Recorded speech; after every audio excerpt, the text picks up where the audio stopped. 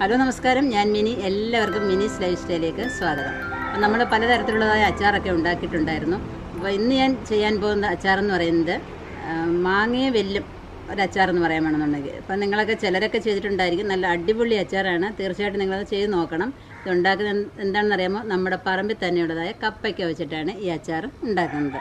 അപ്പോൾ നല്ല ടേസ്റ്റാണ് ഈ കപ്പയ്ക്ക അച്ചാർ. ആരെയും വേണമെങ്കിൽ പറ്റിക്കാൻ കേട്ടോ. മാങ്ങ അച്ചാറാണെന്നും പറഞ്ഞിട്ട് അത്ര രുചിയാണ്. ഞാൻ വീട്ടിൽ വന്നവർക്കൊക്കെ കൊടുത്തു നോക്കി. അവർ അതിശയപ്പെട്ടു, ഇത്ര നല്ലപോലെ കപ്പയ്ക്ക വെച്ചിട്ട് അച്ചാറിടാൻ പറ്റുമെന്ന് ചോദിച്ചിട്ട്. അപ്പോൾ നമുക്ക് കിച്ചണിലോട്ട് പോകാം. അപ്പം കപ്പയ്ക്ക വെച്ചിട്ട് എങ്ങനെയാണ് മാങ്ങ അച്ചാർ ഇടുന്നത് പോലെ കപ്പയ്ക്ക അച്ചാർ ഉണ്ടാക്കുന്നതെന്ന് നോക്കാം. അപ്പം വളരെ ടേസ്റ്റിയാണ്. ഇപ്പം മാങ്ങ സീസൺ അല്ലെങ്കിൽ പോലും നമുക്ക് മാങ്ങ അച്ചാർ കൂട്ടണമെന്ന് തോന്നിയാൽ ഈ കപ്പയ്ക്ക അച്ചാർ ഇട്ടങ്ങ് കൂട്ടിയാൽ മതി. അതേപോലെ ടേസ്റ്റാണ് ഇതിന്. അപ്പോൾ അതെങ്ങനെയാണ് തയ്യാറാക്കുന്നത് നോക്കാം. അപ്പോൾ ഞാൻ ഒരു കപ്പയ്ക്ക എടുത്തിട്ടുണ്ട്. ഒരു കപ്പയ്ക്കയുടെ ആവശ്യമില്ല, നമുക്കതിന് കുറച്ചെടുക്കാം. ആദ്യം നമ്മൾ ചെയ്യുമ്പോൾ എപ്പോഴും കുറഞ്ഞ അളവിൽ വേണം നമ്മൾ ചെയ്യാനായിട്ട്. അപ്പോൾ അതിൻ്റെ പകുതി എടുത്തിട്ട് നമുക്ക് ചെറുതായിട്ട് മാങ്ങ അരിയുന്നത് പോലെ അരിഞ്ഞുകൊണ്ട് വരാം. അപ്പം നമ്മുടെ കപ്പയ്ക്ക മാങ്ങ അരിയുന്ന മാതിരി അരിഞ്ഞു വെച്ചിട്ടുണ്ട്. അതേ രീതിയിൽ കടുമാങ്ങ നമ്മൾ എങ്ങനെയാണ് ഉണ്ടാക്കുന്നത് അതേ രീതിയിൽ അരിഞ്ഞു വെച്ചിട്ടുണ്ട്. അത് കഴുകിയിട്ടാണ് അരിഞ്ഞു വെച്ചിരിക്കുന്നത്. വെള്ളമൊക്കെ മാറ്റിയൊക്കെ ഇരിക്കുകയാണത്.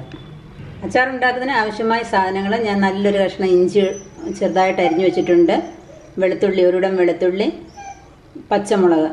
ഇതിപ്പോൾ എടുത്തിരിക്കുന്നത് കാന്താരി മുളകാണ് എടുത്തിരിക്കുന്നത്. ആവശ്യത്തിന് കറിവേപ്പില എടുക്കാം.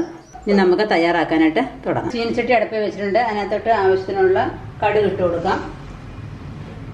സൺഫ്ലവർ ആണ് ഞാൻ എടുത്തിരിക്കുന്നത്. അതിലോട്ട് ഇഞ്ചി, വെളുത്തുള്ളി, പച്ചമുളകും കൂടെ ഇട്ട് കൊടുക്കാം.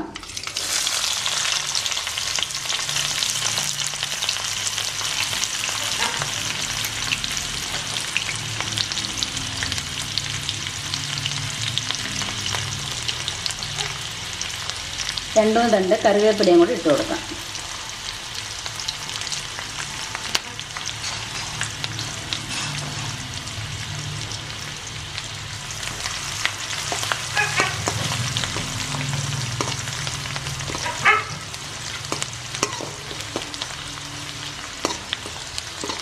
നമ്മുടെ ഇഞ്ചിയും വെളുത്തുള്ളിയും എല്ലാം മൂത്തിട്ടുണ്ട്. അതിലോട്ട് നമുക്ക് ആവശ്യത്തിനുള്ള മുളക് പൊടി ഇട്ട് കൊടുക്കാം. അപ്പോൾ ഒരു 3 സ്പൂൺ മുളക് പൊടി ഞാൻ എടുത്തിട്ടുണ്ട്. കാശ്മീരി മുളക് പൊടിയും വറ്റൽമുളകും കൂടെ ചേർത്ത് പൊടിച്ചതാണ് ഇത്.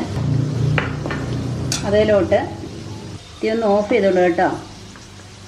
1/4 ടീസ്പൂൺ മഞ്ഞൾപ്പൊടി, 1/4 ടീസ്പൂൺ ഉലുവാപ്പൊടി, സ്വല്പം കായപ്പൊടി. ഇതെല്ലാം കൂടെ ഇട്ടൊന്ന് ഇളക്കിയതിന് ശേഷം അതിലോട്ട് കുറച്ച് വിനീഗർ ഒഴിക്കാം.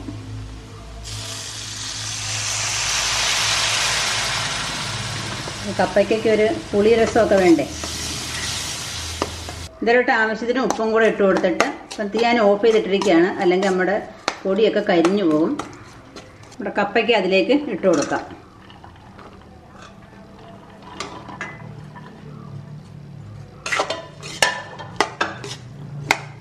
ഇനി ഗ്യാസ് ഒന്ന് ഓൺ ചെയ്യാം. തീ കുറച്ചിട്ടിരുന്നാൽ മതി, കാരണം ഒരുപാട് ഇട്ട് വേവിക്കരുത്.